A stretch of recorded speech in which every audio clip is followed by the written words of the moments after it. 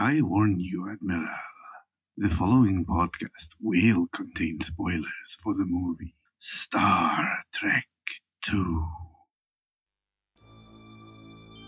Welcome to Diabolical, the show where four long-suffering friends dissect the film's most dastardly schemes and try to improve them.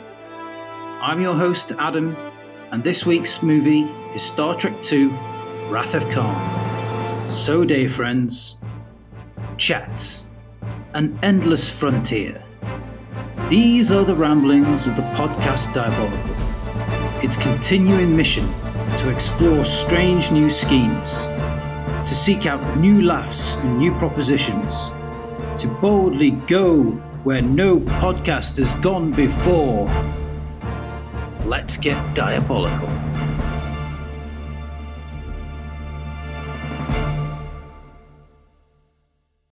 Greetings and welcome to this week's pod. Joining me as always are the panel of peril who will compete at the end of the show to see who can prove the villainous plot of the week and earn the honour of picking next week's film and becoming host. I'm joined this week by Gareth Slade, Ben Steinson and Craig Morris. I'm going to start by asking the panel, in your opinion, what is the best sequel that improves on original film? Do you know what? It's just a pity you didn't say best squeakquel, because Alvin and the Chipmunks 2 would definitely win.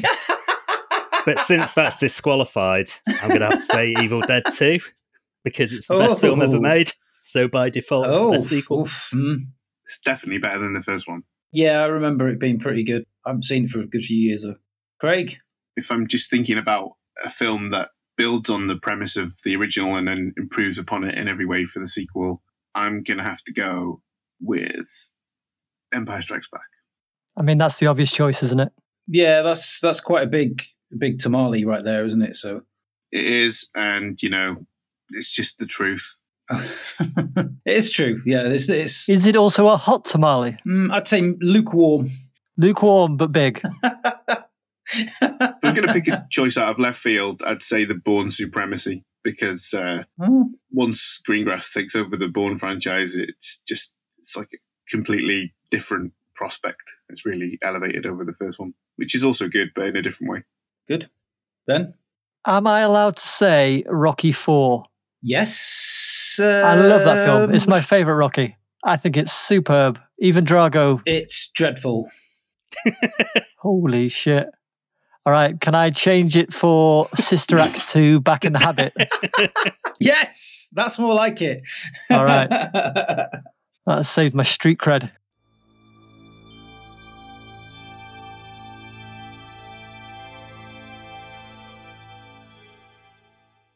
Costing a mere $12 million, The Wrath of Khan has been credited with saving the franchise after an underwhelming and confusing big screen debut in 1979's The Motion Picture. Creator Gene Roddenberry was removed as producer, and Harve Bennett asserted the studio he could make The Wrath of Khan for a fraction of the $45 million of The Motion Picture, which would have been $184 million in today's money. He understood the sequel needed a villain for Kirk to face off against. His solution was to bring back the excellent Ricardo Montalban to reprise the role from the 1967 original series episode Space Seed as Khan Noonien Singh. As such, he produced a script which featured Khan and was initially titled The Undiscovered Country. Relative new blood and non-Trekkie Nicholas Meyer was installed as writer and director in only his second big screen outing as director. Having attended the University of Iowa, home of the Writers' Workshop, award-winning Meyer pulled together the various scripts that had been developed in 12 days to complete his own version, without accepting a single writing credit. The Wrath of Khan featured cinema's first entirely computer-generated sequence, ILM's animation for the demonstration of the effects of the Genesis device on a barren planet. The Wrath of Khan was also a huge box office success and went on to gross $97 million worldwide, and broke the world record for its open days taken. It had also been credited with lowering the costs of home ownership of VHS tapes after the studio reduced the release price by 50% to $40 a tape. In world events of 1982, on the 2nd of April, Argentina invades the Falkland Islands, a British overseas territory in a failed attempt to prop up their unpopular military junta. Scott Fahlman posts the first documented emoticons, which is, anybody want to have a guess what show emoticons? Middle finger. Smiley face. Yes, smiley face and... The poo emoji. No, the face with the monocle looking up. Unicorn. No, that's... The moon looking to the side. That's our favourite emoji, but it's not our favourite emoticon. No, it was the smiley face, which is the colon dash close brackets, and the sad face colon dash open brackets. Yeah, on the Carnegie Mellon University Bulletin Board System. Sony launches the first consumer compact disc player, CDP-101. 1982 was a peak year for video games, with Miss Pac-Man, Dig Dug, Q*bert, and Joust release. Chariots of Fire was the surprise winner of Best Picture at 1982's Academy Awards ceremony. It was the first time in 13 years a British film won the Academy's top honour. Henry Fonda and Katharine Hepburn won their Best Actor categories respectively for On Golden Pond. And, as a special mention for us, Rick Baker won an Oscar for makeup for which film? American Werewolf in London. Oh, he's in it. He's been doing his research. Yes, he did. And who presented him? Captain James T. Kirk. No. No. Vincent Price, the king of horror, you could probably say. Hello, Rick. Here's your reward. Please place it in your bathroom. It'll be a talking point for your party guests. So the first CD player was, what was it, CDP-101? CDP-101. Very close to the Terminator. Yes. Yeah, is the Cyberdyne Systems Model 101.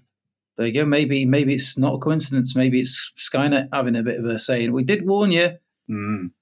You forgot to mention, Turner, that 1982, 4 very significant happenings occurred. Yes.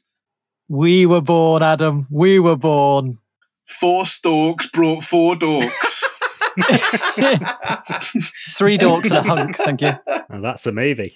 Have you got that written down, have you? 4 storks but 4 dorks. It just popped in there. Oh my God. That is quite, I think I dubbed that ad lib of the episode. Well done. Thank you. This week, we are also seeing a return of my wildly, wildly popular segment, Yeah or Meh. Woo! So, for these notable films of 1982, can I have a yeah or a meh from the panel, please? We have got Blade Runner. Yeah. Yeah. Yeah. Yep. Rambo First Blood. Meh. Meh. Meh. Meh. Fast Times at Ridgemont High. Yeah. Meh. Meh. Yeah. The Dark Crystal. Yeah. Yes. Yeah. Yeah. Conan the Barbarian. Yeah. Yeah. Yeah. Yeah. What the fuck is happening? Eli's laughing because he heard me going, yeah. He's laughing at me. I thought we were being haunted. He's like rolling around. He's just rolling around on the floor. I've been watching The Haunting of Hill House, and I'm just scared of everything now. Tron. Yeah. Meh. Meh. I mean, actually, I'm yeahing for Tron Legacy, but if Tron didn't exist, Tron Legacy wouldn't. I'd say yeah. When you put that in your sequels, then you loser. I forgot about it, and I've just remembered. Ooh. Tron Legacy is my answer. Do over. We'll just put that in the start. Can you just take a pause now and you say, my favourite sequel is Tron Legacy? My favourite sequel is Tron Legacy. I think the easiest way is just to delete everything we've done and just start again, just to get Tron Legacy in there. Yeah, start again. Last film on Yeah or Meh is E.T. Yeah. Yeah. It's a meh from me. You're joking. Crazy. No, I just don't like it. Just don't like it. Our listeners will obviously have their own opinions about these and probably favourites of their own that we've missed. Yeah, fuck them. So you can vent those opinions at us in all the usual social media places at Diabolical Pod. It's an even split today. Half of us are Trekkies, which are myself and Craig, whereas Gaz and Ben are a bit more on the fence, to say the least. So I'd like either Gaz or Ben to go first and tell us what they thought of the film. My thoughts on Star Trek are quite entrenched, but I kind of took this as an opportunity to be as open-minded as I could. And if I couldn't enjoy it, then at least figure out some decent reasons why I've never enjoyed Star Trek. Kind of two things came up for me. A lot of the solutions to the problems that arise are very, very technical, and they require technical answers. And obviously, it's kind of made up technology, so the solutions, the technological solutions necessarily have to be made up as well. And I don't ever find them convincing. And so I find it really hard to suspend disbelief. That was one reason. And this isn't just about this film, it's also about the original series. You do get it in Star Wars as well with the power converters, but it's not as prominent as Star Trek. And then the other thing is the pacing. I feel like the original series and this movie in particular, the pace is dictated by William Shatner's acting. Or lack thereof. Even in moments of tension and you feel it start to build, he delivers a line and brings it all back down again. Yeah. And I found that in the series, I found that in this movie. And so I found it quite difficult to enjoy for the most part. But that said, I did enjoy the story itself. I thought the sets were excellent. I'm surprised to hear you say that it was quite a low budget because I thought the detail really brought the scenes to life. I thought the bad guy was great, and we can go more into that later. Yeah.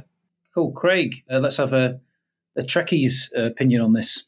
I am a Trekkie. I've watched all the series, pretty much all the movies, maybe missed a few of the original series movies. I think, for me, Wrath of Khan is probably a bit overrated. It's usually cited as like the best Star Trek movie, and I don't think it's that, but I think it's enjoyable. I don't agree about Shatner. He's underrated as an actor. I think that his line delivery is careful and ponderous, and obviously it's quite often parodied, but I think that he brings a lot of weight to what he does. I think my issues with the movie were not around pace. It's just, I didn't find the whole situation particularly compelling or tense or anything like that. Maybe it's because I kind of knew what was coming.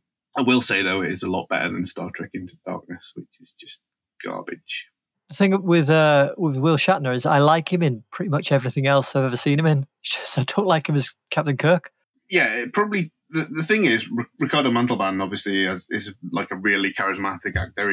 He reminds me of Christopher Lee in this especially, and that probably heightens the feeling that whenever anyone else is on screen, that they might be a bit of a charisma vacuum. But notably in this, I felt Kirstie Alley's performance was bad. It's probably not her fault, though, for reasons we'll probably get into later. But also, Walter Koenig, I felt he was not good up against Paul Winfield. Gaz, what are your 2 cents? I got similar things to say to you two guys, but Craig mentioned before we started recording my Letterboxd review, which I didn't remember, so I'm going to start by reading that because it made me laugh. Go, yeah. I made myself laugh. Something I wrote made me laugh, and I thought I'd share it with everyone to see if it made them laugh. I'm so funny. It says, just not my cup of tea, I'm afraid. Oh. Just a bunch of fellas sitting in nice chairs having an argument for 2 hours. So I'm guessing sounds from like that, this podcast. Yeah, well, I'm not sitting in a very nice chair though. It's been reconditioned. And what I'd add to that is that's fair enough if people thought the sets looked good and the film looked good. For me, I thought it looked cheap. I thought it looked like a TV show, and the acting as well. I thought they were cheap TV actors that are just like, stand on your fucking mark and say your lines, one take and we're done. Particularly, like I said, Walter Koenig, I thought was just atrocious. Shatner, he's awful in it. He really is, yeah. And fucking Scotty, Jesus Christ. Oh, man. Oh, he's the worst. I was trying not to be too arsey about it, but they're such bad actors. He's better than Simon Pegg. Simon Pegg's fucking horrible as Scotty. Yeah, Simon Pegg is dreadful, yeah. Whew. Well, that's fair enough, but Chris Pine and Carl Urban do run rings around Shatner and DeForest Kelley. Yeah. Best thing in it is George Takei's voice. Not his accent, just his silky tones. No, my. Yeah. And Leonard Nimoy's raised eyebrow at pertinent points. He's great. He's good, yeah. He gets some really good lines in it, which obviously we'll get to later and stuff. But the way he can just raise an eyebrow or look at somebody, and it's the expression, and because obviously about the Vulcan thing and the lack of emotion and stuff, and just those little movements say so much about the character he's trying to play and stuff. I like DeForest Kelley, and I think that the chemistry between him and Shatner and Nimoy when they're all together is the best thing about these movies. Yeah. They really built upon what wasn't a huge part of the original series, but became really prevalent in the movie series. That's what they tried to focus on, didn't they? With this film, they tried to build the relationships, and that's why you see so many little bits with Kirk and Spock, Kirk and Bones, and then Kirk and Dr. Marcus and things like that. And it's all built around that getting the old team sort of back together again, and getting them and drawing the fans in and making it a bit more emotional. Because you can imagine being sort of a Star Trek fan in 1982 and hearing this new film's coming out, seeing some trailers in the cinema and stuff to it, and thinking, holy shit, at last we're going to get the Star Trek film that we all want and needed. Funny what Gaz was saying about it looking like an episode of a TV show. I think that's what Star Trek fans wanted it to be, and that's why it's so popular. Well, they used a lot of the old sets for this, and they used a lot of the old sets and models and things from the first movie. The uniforms they had were like brand new. And then they decided to keep those going throughout the rest of the franchise. I think they used that kind of design and stuff. Yeah, I thought it was a really incredible way of turning around a franchise. Instead of going, they could have gone the opposite way. I think they could have gone the other way and gone, obviously we've missed something here, but they didn't. They just went, no, what we're missing the heart of the franchise, of the series. And fortunately, the producer Harve Bennett, he realised that what he needed was to bring the fans in and draw and get that attention, and to bring Montalban back in as Khan was a stroke of genius. Yeah, for sure. That big reveal of Khan, I could see it was played as this huge moment. It was just totally lost on me. I was like, who's that? No idea. But the thing is, it is one of those things that all the cinema and all the trailers and all the fans knew everything. Everybody knew all about it. They even knew at the end that Spock was going to die. It came out that Spock was going to die, and there was like a huge uproar. The fans were going crazy and stuff like that, because it was like killing a big, you could probably say the second most popular character from Star Trek. Killing him off was a big risk. But before they'd even killed him off, they said they were going to bring him back, more or less. So they had Scotty playing the bagpipes at the funeral. Yeah. Do you know who actually played those bagpipes? Like the music that we hear here? You? It was James Horner who did the score. Also done the score for like Willow, Honey, I Shrunk the Kids, I think, and Alien. I think, did he do the score for Aliens? I think he might have done, yeah. But he actually played the bagpipes that you hear in that. Amazing. Talking about Shatner, and obviously we've got Gaz and Ben, you both don't like him very much, and I'm pretty much, I don't get him. And then obviously you've got the two main players are really Kirk and Khan, and there's no comparison, because Ricardo Montalban is just in another league. But I think pacing wise, he was on a par with Shatner. He only delivered his lines ever so slightly quicker, and so I felt like I was just waiting for them. And the conversations between Kirk and Khan were fucking interminable. Fucking George Lucas over here. Hate it. More intense. Yeah. Intensity. That's what happens when you've lived in Japan for 17 years. You want more intensity. More intensity.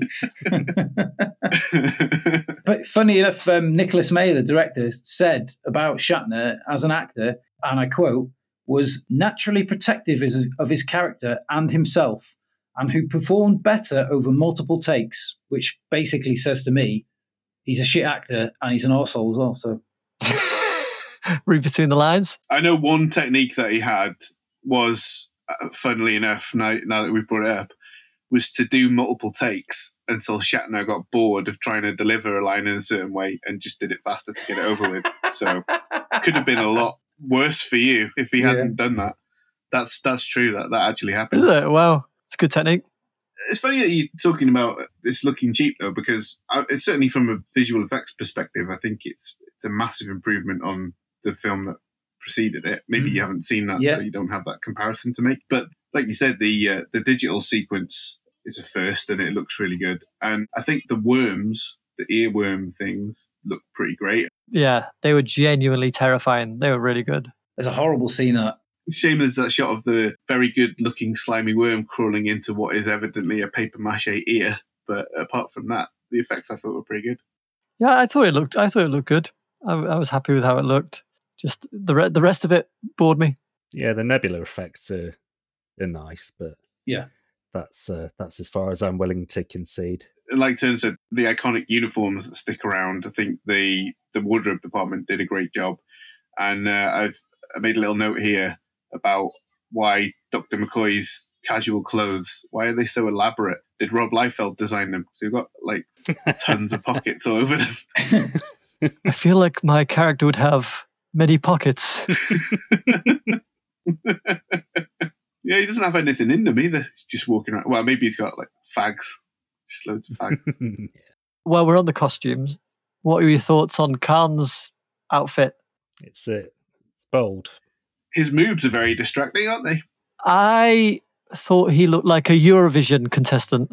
Yeah, from last year. I guess he had to make his own clothes, right? Because he was stranded. Give me something in the Pocahontas range. I have spent 7 months capturing and flaying these earworms, and now I have enough earworm skin to make myself an attractive earworm coat. Stuff like that. That's what you got to do. But his chest was pure Montalban, by the way. It wasn't fake. It was rumored. It was rumored that it was a fake chest, but it's pure Ricardo. Oh yeah. Yeah. I don't know. It does look fake, doesn't it? It does look fake, but no, he's just got that. He's got a good rig. That's how he delivers his lines so powerfully. Another little highlight for me is when they did the digital whistle to welcome Kirk on board when he was doing the inspection. Yeah. What was the point in that? That was such bullshit. Well, they had an advisor on to try and make everything more grounded, and he was a former naval. Yeah, he was a former naval officer, so he just leaned really heavily into the idea that Starfleet was the Navy in space. So that's where that came from. We're going to need a whistle, but not your average whistle. What did you think of the whole Nebula cat and mouse sequence? Nonsensical. I understand why they did it, because obviously in space you can't really have that kind of pursuit. You know, there's no up, there's no down. You're not going to miss, another spacecraft in a dogfight situation. It's just not going to happen. But I don't think he's going to be thinking in 3D, Master Baggins. Oh, who's been watching Lord of the Rings recently? Yeah, that doesn't make any fucking sense, right? That's a throwback as well. And what it is that on Star Trek Original Series, Kirk and Spock play 3D chess, and it has all these layers in it. But Khan's meant to be like a seasoned military, tactician, and he's meant to have a genetically enhanced IQ, and he can't figure out how to have a fight in space. It's bollocks. That's one of my favourite lines. It was only the fact of my genetically engineered intellect that allowed us to survive. Chef's kiss. Yeah, but his intellect may be genetically engineered, but his revenge is Mark 1 human. Don't forget, wisdom and intelligence are two very different kettles of fish. Yes, that's it. What they say about a salad. Which I might get into later, actually. Oh! Okay. Teaser. Little peek teaser. behind the curtain there, boys. Very good. I think your plan is going to involve fish somehow. Can we get a few favourite lines off you then, please, boys? Gaz, can we have a favourite line off you to start things rolling, please? No, I didn't write any down. do you want me to give you a line and then you can pretend it was yours? Yeah, you can if you want. Could you paraphrase one for us? Just approximate a line, that's fine. Yeah, paraphrase it would be good. Yeah, go on then. And do you know what? I watched it twice as well. I've got a favourite line, and I think you'll all enjoy it. And it's when Kirk is greeting the crew and he comes up to Scotty. So James Doohan had been ill. I think he'd had a heart attack or something between the two movies. And Kirk asks Scotty how he's been, and he says, "Had a wee bout," and he never says of what. So I assume that we're meant to think that he had an STD. So he'd been on shore leave and he picked up some kind of space syphilis or something. Shore leave. We got shore leave. Was that it? You got any others? Khan. I like your delivery. I was expecting the delivery of that to be something special based on how iconic it is. But he's like wobbling his lip. Yeah, I thought he was on his knees. Yeah, and his teeth like grinding. It's like, oh, fuck off. Is the truth of that moment better than if he'd practiced and done something that felt less honest? It does look like frustration. Whether he's good at portraying that or not is a different question. But I think that was probably like a raw take and not something that he thought about too hard.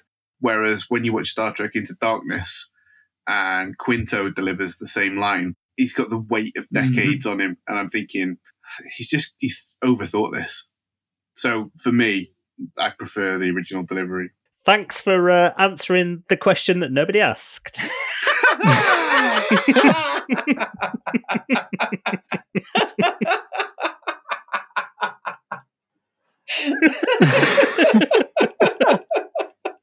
I don't know. One of the worst scenes and one of the best lines kind of coincided. The Enterprise had been hit by the Reliant, and I think it was Scotty's nephew or kid's sister, I don't know who he was. He was dying on the table, and he just looks up at Captain Kirk and he goes, "Is the word given?" Yeah. And Captain Kirk goes, "Aye, warp speed," and then the guy on the table just dies. Yeah. Yeah, what's he asking there? Am I allowed to die, Captain? And then there was one more from Shatner as well, where I forget who it is, one of the crew, after they have the simulation. Kobayashi Maru. Don't get me started on that, the pronunciation of that. They call it Maru, the Kobayashi Maru. It should be Maru. Yeah. Maru. God damn it. It's something they put on all ships here because it means circle, so it means they come full circle. Oh, right. They leave port and come back. Oh, that's interesting. Anyway, the line someone feeds Kirk is, "What did you think of my performance?" And Kirk says, "I'm not a drama critic." Walks off. Yeah, he's dreadful. He's dreadful.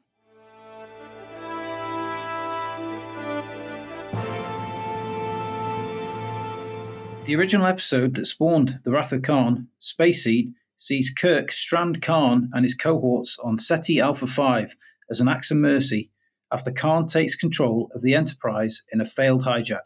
However, after a global environmental catastrophe on the planet ensues after 6 months, killing many of Khan's comrades, the film events conspire to end Khan's 15-year exile, and he seeks revenge on the man who put him there. After gaining control of the ship Reliant and learning about the Genesis project, Khan attacks the Regular One space station where the device is being developed and slaughters most of Dr. Marcus's team. So what did everybody think of the plan? Not much of a plan, is it? It's more like a reaction. 3 florets of broccoli. 3 florets. Isn't that equal to, is that Ace Ventura? It's pretty low. I think it's equal to Demolition Man, maybe. Demolition Man, that's the one. When it boils right down to it, what even is his plan? It's just to take a ship and attack another ship, really. Just wants to kill Kirk, doesn't he? Yeah. I will have him. He tasks me and I will have him. You know what I mean? There's no plan. It's just going to have a fight, basically. He's quoting from Moby Dick there as well, isn't he? Yeah, a lot. Yeah, he because obviously it was the one, because he found it when he was on the original episode. He downloaded all the stuff, didn't he, from the Enterprise, and was reading all of it, and that's what he was doing over years, wasn't he? And yeah, he also has a physical copy of the book. They show it at the start. Yeah, there's the start. Yeah, but there's another Star Trek character that quotes Moby Dick in another film, which is, don't know, is it Leonard Nimoy in Star Trek VII, The Whaler's Mission to Mars? No, it is Patrick Stewart as Captain Jean-Luc Picard in the best Star Trek film, First Contact, in my opinion, anyway. First Contact, even. First Contract? Yeah. I correct myself quickly then. Is that when they're on the holodeck for Worf's and Troy's wedding or whatever it is, or is it Riker and Troy's wedding? No, it's the film First Contact. She's not playing games. Like. No, but he mentions it in that, so I just thought it was worth mentioning. Khan says about Moby Dick, and he quotes lots of Moby Dick. Yeah. Anyway, back to the plan. Cut that, whoever edits it. This episode's only going to be about 4 minutes. It'd just be a lot. It'd just mean me and Craig talking with you two just going. Can we actually get you like about 15 or 20 seconds of just you two sighing at different lengths, please? It's already in there. Trust me. I mean, the levels of respect for your picks every time, just staggering, really, aren't they? Well, I know, but yeah. Team America, I respected wholeheartedly, and the campaign. Yeah, Gaz didn't. I've respected every damn film, even ones I didn't like to begin with. I still had something to say about them, and I respect each and every one of you. Damn it! I may hate you all, but God damn it, I respect you. I said I like the sets. Gaz, what do you want to say about the plot? Yeah, it's a bit of a lark, isn't it? It's good, really good.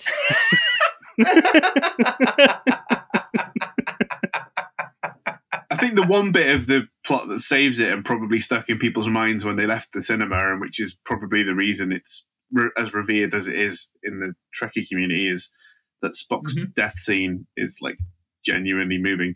And it's that for the whole film, they treat crew deaths, with respect, which is famously what they didn't do on the original series. They had the revolving door of disposable red shirt crew members that would just die for the advancement of the plot.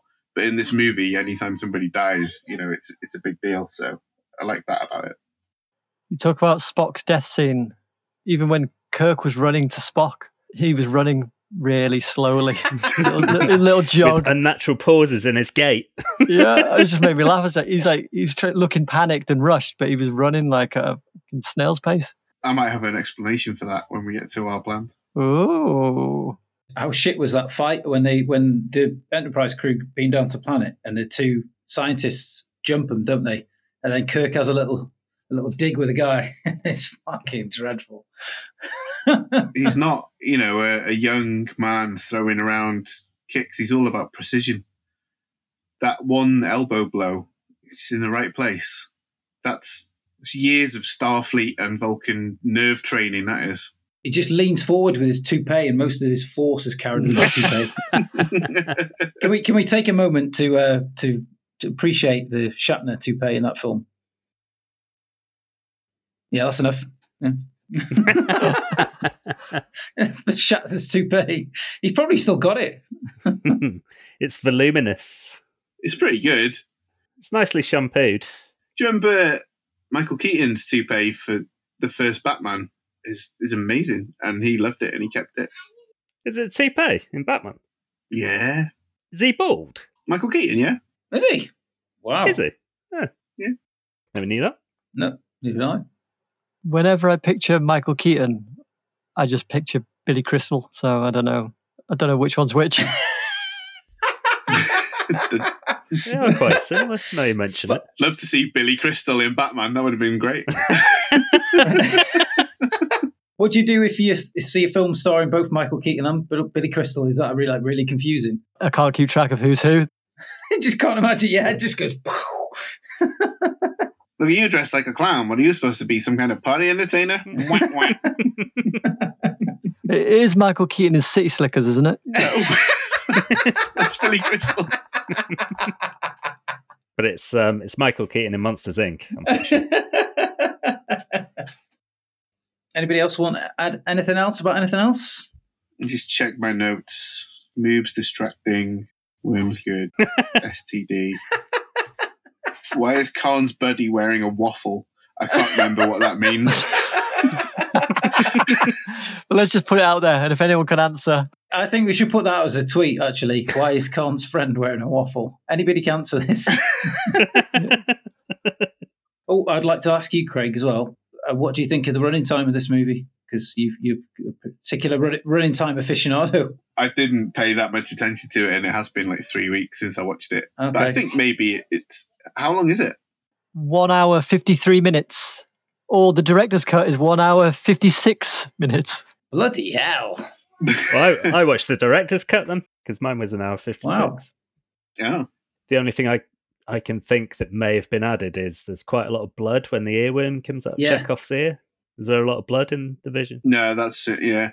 I think what's been added is what I said before, which is them telling you that crew member is Scotty's nephew, because I didn't watch the director's cut. Oh, okay. I read that had been cut out. So yeah. I think that's what you got. Oh, Captain James T. Kirk, this is me niece.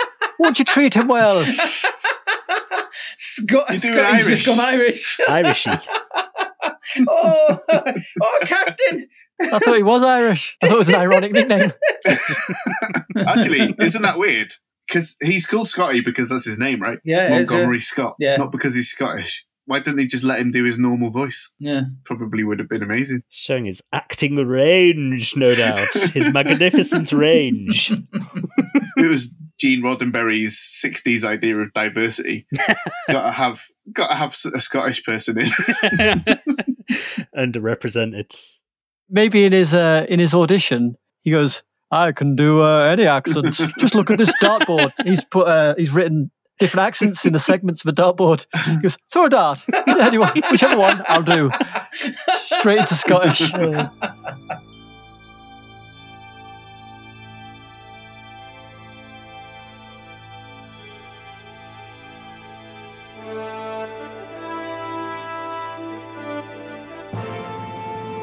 So, in the plot, despite protests from his crew and several opportunities to get away and start a new life, Khan is blinded by rage and his desire to prove to Kirk he's better than him, and this is ultimately his undoing, which is typical, these silly old villains.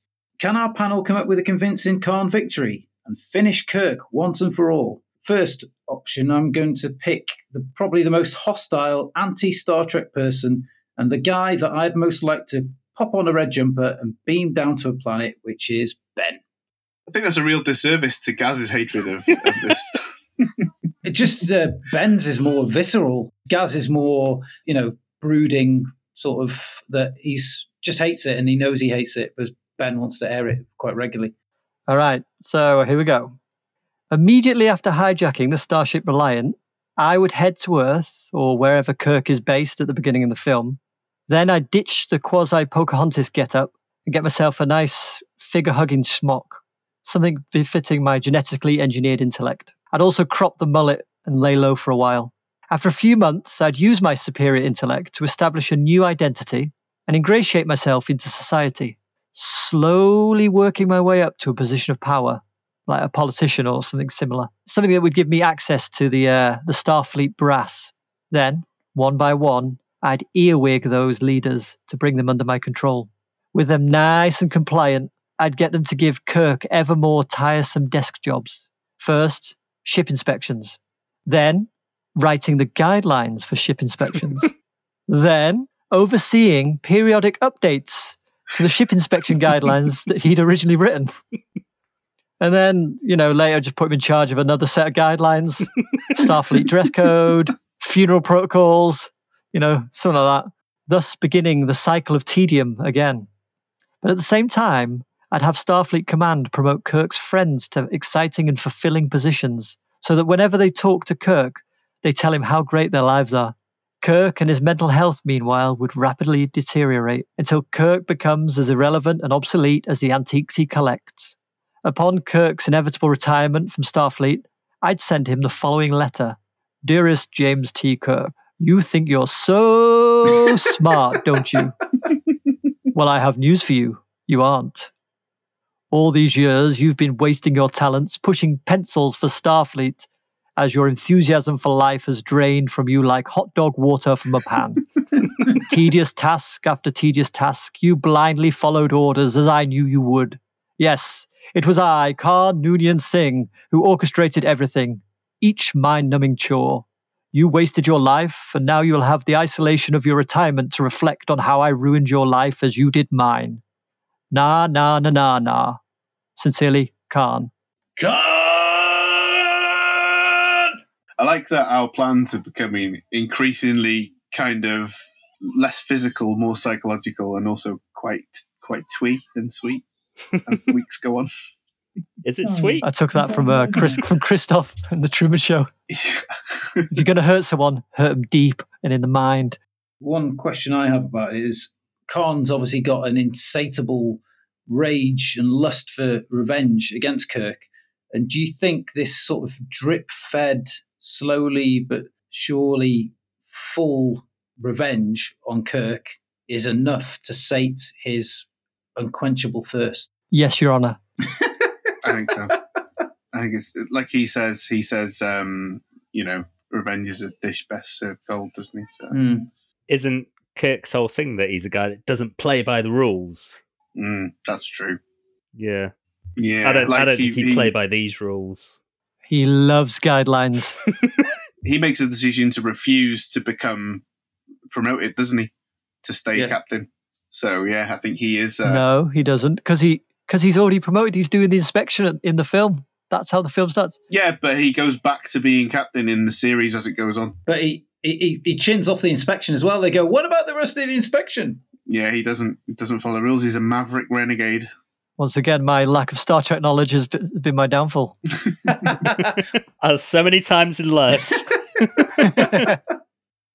Right. Craig, can we have your plan, please? It was the best of plans. It was the worst of plans. It's evident that Khan spent the decade and a half of his exile on Ceti Alpha 5 familiarizing himself with the limited library, ironically developing a particular obsession with Herman Melville's Moby Dick. Khan comes to regard Kirk as his white whale, going so far as to quote Ahab during their duel. Supposedly hyper-intelligent, he obviously chose not to heed the moral of that particular story. But imagine if he'd given more focus to some of the other great novels on his shelf. The first most notable addition for the Trekkie is Milton's epic Paradise Lost. In Space Seed, Kirk likens Khan and his paramour, Lieutenant McGivers, to Adam and Eve, believing Ceti Alpha 5 to be a perfect world for Khan to tame. Does Khan see Kirk as God? As Satan? Perhaps both. But in Paradise Lost, the Archangel Michael teaches Adam to seek paradise not without, but within. Could Khan have spent his exile finding inner peace? Or is he Satan, leading the rebellion against heaven? Perhaps the most inspiring volume on the shelf is Charles Dickens' A Tale of Two Cities. He may have felt a closer kinship with Dr. Manette, the French physician who was incarcerated in the Bastille for 18 years, a fellow genius in prison. With him as an example, Khan could have taken to obsessive study and practice of the art of shoemaking, fashioning footwear of superior comfort and quality for his colony of genetic supermen, and allowing a little light into their dreary lives. By the time he crossed paths with Chekhov, he could have had a cobblers that would have been the envy of the Federation, with old foes like Kirk becoming valued customers, desperate to abandon the narrow leather Starfleet issue winkle pickers. Then, with a loyal base of customers, Khan could really prove that the old Klingon proverbs are the best. He could fashion a pair of shoes for Kirk, stylish and of undeniable quality. However, almost imperceptibly, the sole has an adverse camber, causing Kirk to overpronate as he walks, leading to plantar fasciitis, that's heel spurs, hallux valgus, that's bunions, Achilles tendonitis, corns, calluses, and hammer toes, navicular apophysitis, shin splints, and fractures in the first and second toes. As we are shown, Kirk is reluctant to turn to Bones with his own medical woes, so he suffers in silence, never able to ride a horse with Picard. You know the thing about hammer toes, don't you? No. You can't touch them. Hey! Oh, fuck it. Do-do-do-do-do. Do-do.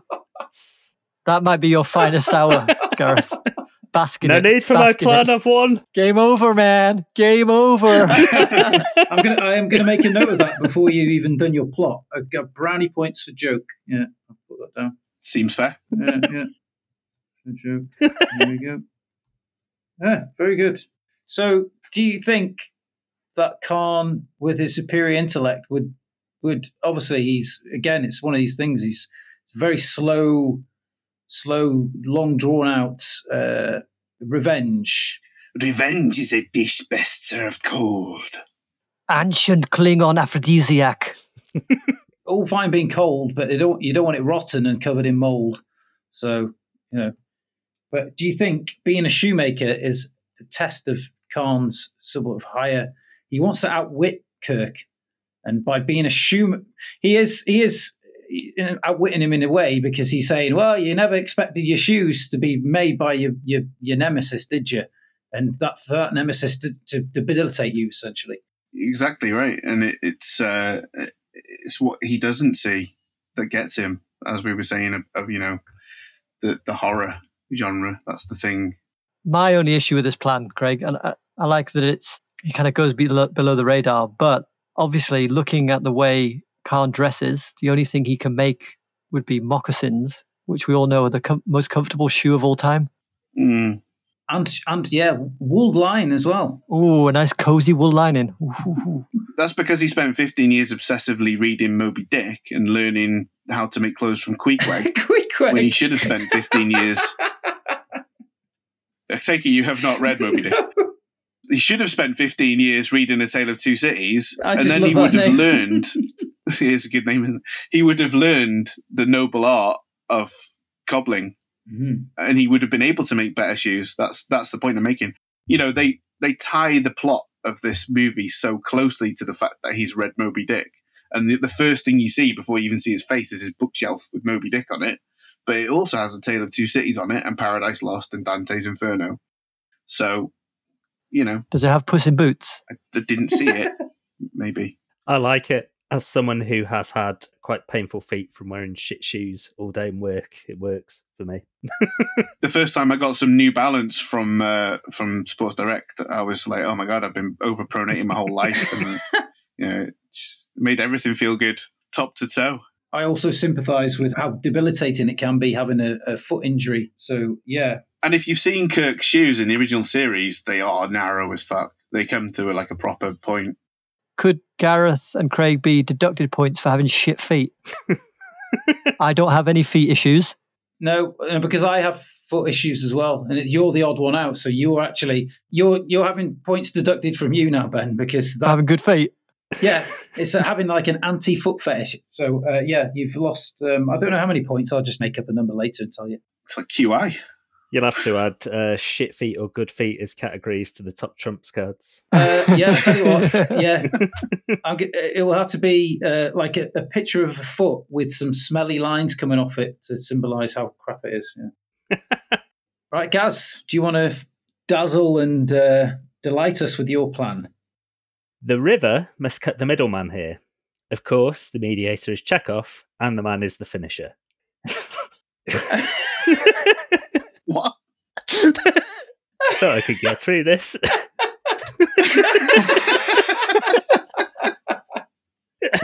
Oh, he's gone. He's going.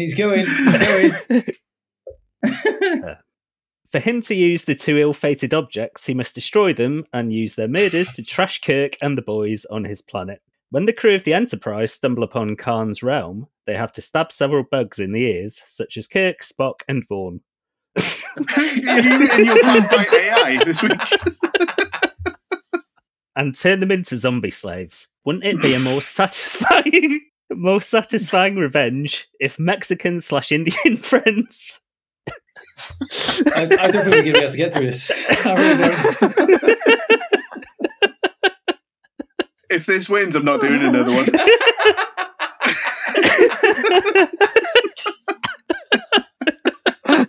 Why didn't we talk about that, by the way? Why is a Mexican playing an Indian? And then later on, why is Benedict Cumberbatch playing him? Makes no fucking sense. It's meant to be a Sikh. Okay. It says, Kirk, now make universe hot pot noodles. Add soy sauce. Changing the channel, the coronation starts in 5 minutes, Boone said. Using your medical skills. Have you had a stroke this week?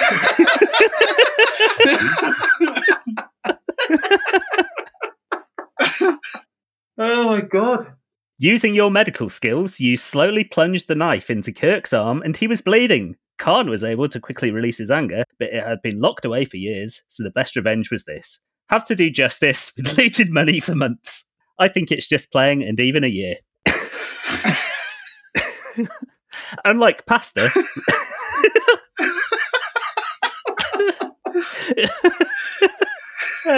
Unlike pasta, revenge is better than cold food.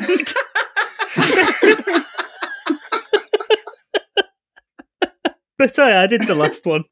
There is an old Klingon proverb that says... He's not going to be able to say it. He's not going to be able to say it. He's not going to be able to say it. Can we just put a transcript of this? It's in the notes for people that want to know what's going on. Yeah. I think this will be definitely required for this regardless anyway, because I'm fucking lost. Can't wait till you sum this up. There is an old Klingon proverb that says, Odd Mazdata is better than ice cream, unlike pasta.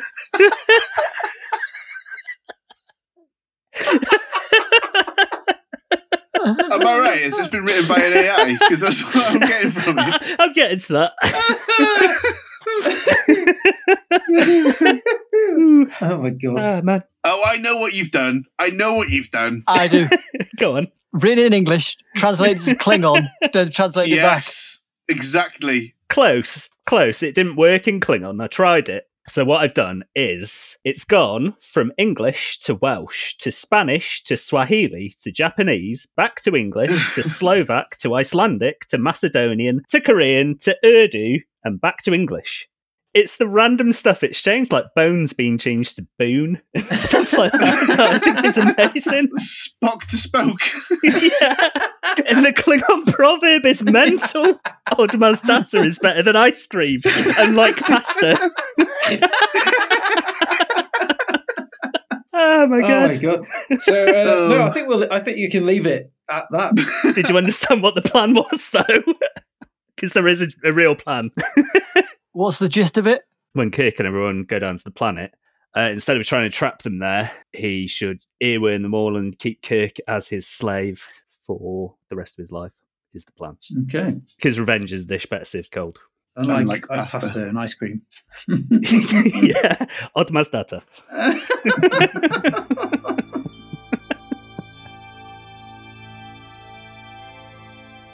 Yeah, 3 very, very distinctive individual plans there, none of them crossing boundaries, I would say. So in summation, Ben said Khan go back to Earth, incognito, and earwig all of Starfleet to bore Kirk to death with tedious jobs and to drive him into the ground mentally that way. And then write a nice letter to him on his retirement. Yeah, and write a nice revenge letter to say, no.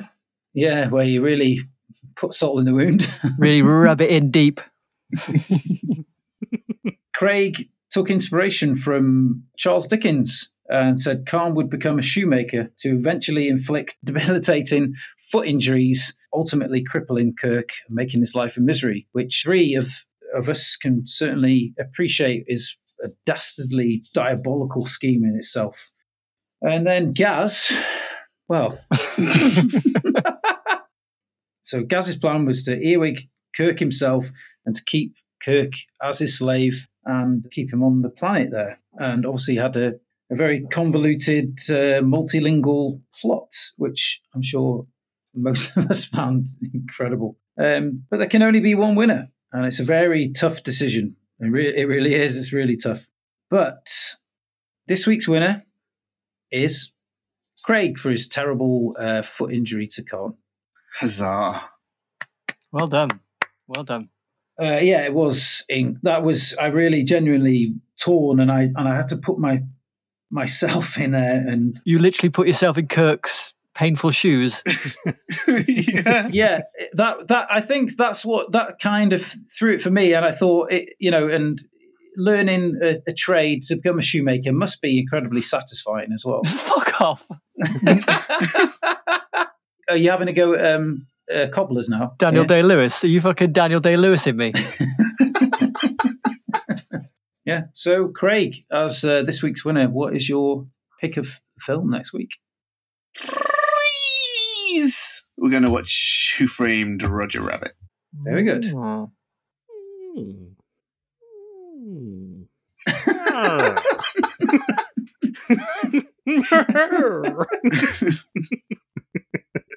I like that because neither Billy Crystal nor Michael Keaton are in it, so I'm not confused. Don't Billy Crystal and Michael Keaton play Mario and Luigi in the Super Mario Brothers movie? I think they might do, yeah. No. I think they both play Smee alternately and Hook as well. You know, like when you have little kids and they can't act for too long, so you get like twins or triplets. That's their shtick in their audition. Michael Keaton comes in and goes, "You sign me and you get him." And he points with a thumb, and then in through the door pops Billy Crystal.